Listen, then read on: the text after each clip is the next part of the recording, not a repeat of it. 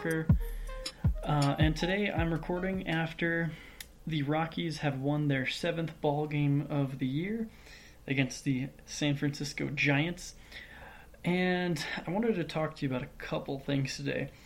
First of which, I wanted to refer back to the article that I wrote late last week, and it was about the bullpen. I was discussing, can the bullpen stay hot? Now, I think what I essentially said in there was the bullpen can stay hot. I think we're a good bullpen. But Wade Davis is probably not someone that we should use long-term as a closer, someone that we should rely on in high-leverage situations. I outlined his velocity issues and his dip in velocity that he saw from last season. I think he's proved me right so far. He immediately after that article was published, that was the night that he imploded against the San Diego Padres, and essentially gave up that lead for us. And in other news regarding the closer spot, Scott Oberg may be missing the entire season, with probably our best closer option not available, and with Wade Davis as not a viable closer option for the rest of the season, in my opinion. I wanted to discuss some options at the closer spot. I picked out 5 that we could talk about because there's no standout candidate here, in my opinion. I think there's probably one guy that has a little bit of an advantage over the others, but I think everyone's on essentially the same playing field. So first, I want to discuss who Bud Black used tonight against the Giants is Jairo Diaz. So Jairo Diaz, he has really good stuff, and he's been missing a lot of bats this year. He has a really, really high whiff percentage on the year. I believe it's a 42.9%, which is extremely high. But at the same time, he's gotten himself in quite a few jams in almost every appearance he's had. So I'm not really the most comfortable with him as that shutdown guy in the 9th inning. Now, he always gets out of these jams, or at least he has so far, but I don't know if I want to go into the 9th inning having a jam every time, or at least somewhat frequently. He has the stuff to do it, but he needs to settle down for me to be comfortable with him in the closing role. The next option would be potentially Carlos Estevez. I know Bud Black trusts him a lot, but I don't know if he has the raw stuff to close. We saw him the other day pitch in a pretty low leverage situation against the Padres when we had a very sizable lead, and he kind of got hit a little bit, so I don't know if he's a slam the door type of guy. So I think he's better as a middle reliever, maybe a setup guy here and there. So I wouldn't definitely be comfortable with him closing the door. I don't know if he has the stuff to do it.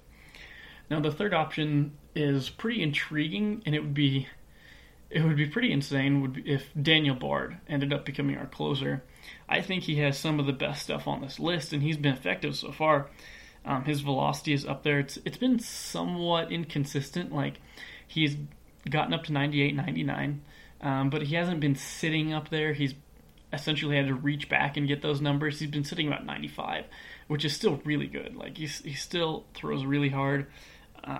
He has a lot of good action on his pitches, and his slider breaks really well. I haven't seen a slider break like that here in Colorado from a reliever for a pretty decent amount of time, probably since Ottavino. But I'd probably tend to trust him more, but we don't have enough of a data sample size to work with. He's only been back pitching for essentially this whole season for 9 games. He hasn't pitched in every game, obviously, but I wish we had a bigger sample to work with him, but I think he has the raw stuff to do it.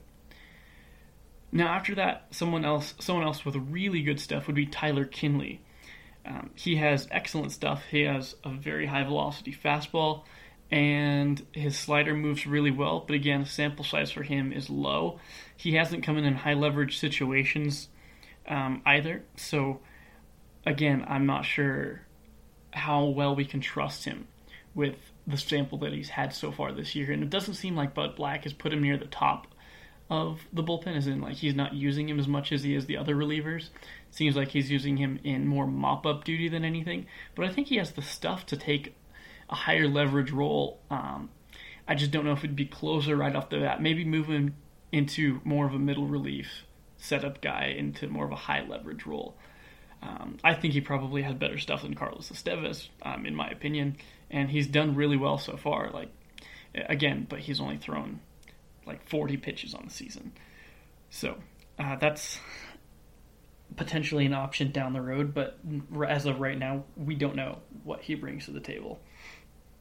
Now, the fifth and final option is somewhat again, I mentioned him on the last podcast episode I did with Ryan Kilpatrick, but someone who's been a bit of a surprise so far this season is Yency Almonte. Yency Almonte has done multiple innings of relief a couple times this season, and he's been very effective. I think he had a little bit of a misstep the other day, but I think out of all the players on this list, out of all the pitchers here, he has the best combination of stuff, sample size, and success. He's pitched probably the most out of anyone on this list except Jairo Diaz, and he's been more successful than anyone on this list at that sample size. His stuff looks really good. His fastball breaks, and as does his slider. I don't think Black will lean towards pitching Yency Almonte late in the game in a high leverage situation, because Bud Black really tends to trust veterans over young guys. But I think by watching him and by looking at the numbers, Yency Almonte might be the way to go. His stuff moves, like I said, and he's had a really good amount of success. I think in terms of pitching style, it kind of reminds me of 2007 Manny Corpus, which is ridiculous because Manny Corpus had like an ERA plus of 2.31 that year, or something ridiculous like that. But Yency so far has proven that he's a very capable reliever, and I think we should use him in high leverage situations consistently throughout the rest of the season, even if he's not the closer. But at this point in time, I think he might just be the best option to close ball games for the Rockies. Again, I do want to see him in higher leverage situation than he's pitched in, but I think he'd be able to do pretty well, just based off of the numbers and by watching him. So that was the first segment. I just wanted to discuss some options that we had for closer, because our two options are essentially done.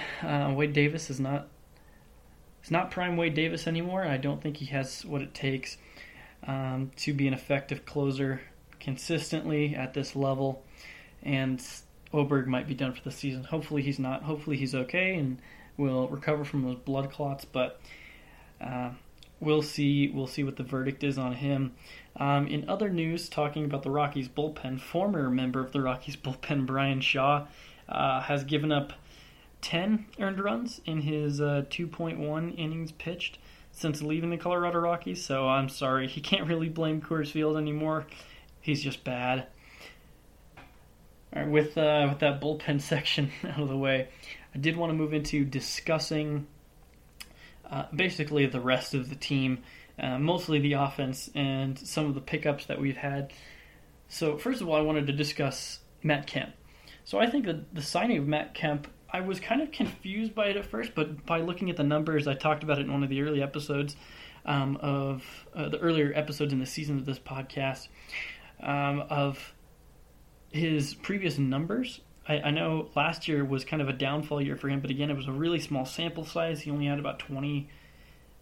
He only played in about 20 games, so I didn't think you could extract much data from him. But the year before that, in 2018, he looked really good. He had a WRC plus of 122. And so far this season, he's looked really good, and he's been very important in high leverage situations at the plate. We signed him to hit lefties at Coors, and that's what he's done so far. And we've had him DH a couple times this season, and so far he is second on the team in expected weighted on base average, behind the absolutely on fire, ridiculous Trevor Story. But Matt Kemp has looked really good. I mean, his eye is still really good. He's not swinging at balls off the plate. He's not chasing. He's getting on base, and he hits for power. He's already hit a couple home runs at Coors Field, and I think it was a great pickup. Very underrated. Speaking of his expected weighted on base average numbers, someone who really surprised me on this list when I sorted it on Baseball Savant was Garrett Hampson. Garrett Hampson is in third place for the Rockies in expected weighted on base average. Garrett Hampson is he's a really valuable player just because of his glove, his versatility, and his speed. He's one of the fastest players in the major leagues. But if he hits like he has weighted on base average so far, an expected weighted on base average so far of 405, which is really good. His actual weighted on base average is actually 304, which is not good, but I think it just indicates that he's been pretty unlucky. He's hit the ball really hard. But again, I think if he hits like he has, he's been getting really solid contact. Hasn't necessarily seen the best results, but if he hits like he has been, if he's been getting that kind of quality contact, I think he deserves an everyday spot. We've already seen him flash his glove several times this season already. He's played multiple positions. He's played left field, second base a couple times. He can play essentially 5 positions on the field between both middle infield spots and all 3 outfield spots, though I tend to shy away from putting him in right field just based off of his arm. But if he hits like he has, I think he might deserve an everyday spot soon. If you end up starting him in left field or wherever because he has really good range out there, or give him a couple games at second base, move McMahon over to first, I think you can really get a lot of value out of Garrett Hampson. I think he can be a very solid contributing player for the Rockies this season. Now, someone who you'd probably expect to be heavily contributing to us so far in a really hot start to the season would be our best player, Nolan Arenado, but he's somewhat been a little bit absent when it comes to offense so far. He's been stellar defensively as usual, but his batting numbers are a little bit suspect so far. He's only had a weighted on base average of 233, while he is still sporting an expected weighted on base average of 316. I think a large part of that is due to the fact that he's still making really solid contact. He just hasn't been able to get any of it to fall. He's been somewhat unlucky. He's only sporting a 250 batting average on balls in play on the season, where usually Nolan is sitting around the 310s. That's a 60-point difference, and that's really big, and it's definitely a significant number. So I'm definitely expecting a bounce back from him soon. In fact, he hit a home run tonight off of Johnny Cueto. Very important, very clutch home run. We were down 4-1 at that point. 2-run home run brought it back to only a 1-run game. So I hope he gets back into form, and I have no doubt that he will, just based off of these numbers. So honestly, I think as a whole, if we're looking at MVP candidates this year, Trevor Story has a case. Like I mentioned on earlier in this podcast, he has an expected weighted on base average of 521.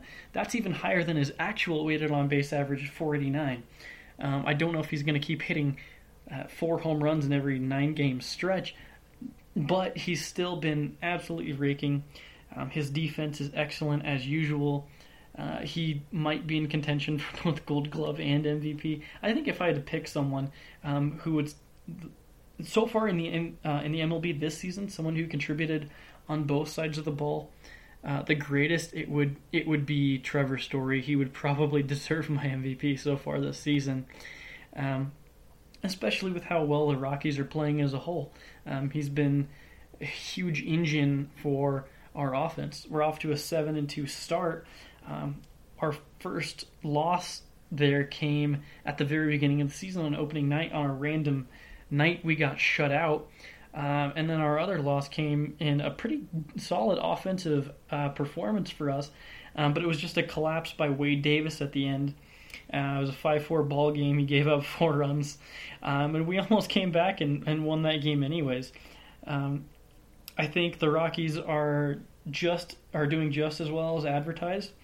I don't know if they're going to keep up this pace, but I think so far they've looked really good. There's no reason to suggest that there's a regression coming.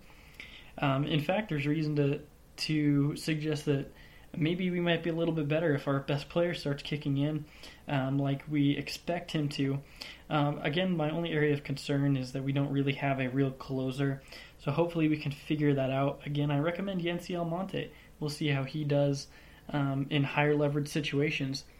Hopefully we can get a higher sample of that so we can actually get some data points on him in those situations. But the Rockies look competent in all aspects of the game, both home and away. Okay, there is actually one thing I did need to mention in terms of expected regression. We have not yet seen the Rockies play an away series after a stretch at Coors Field.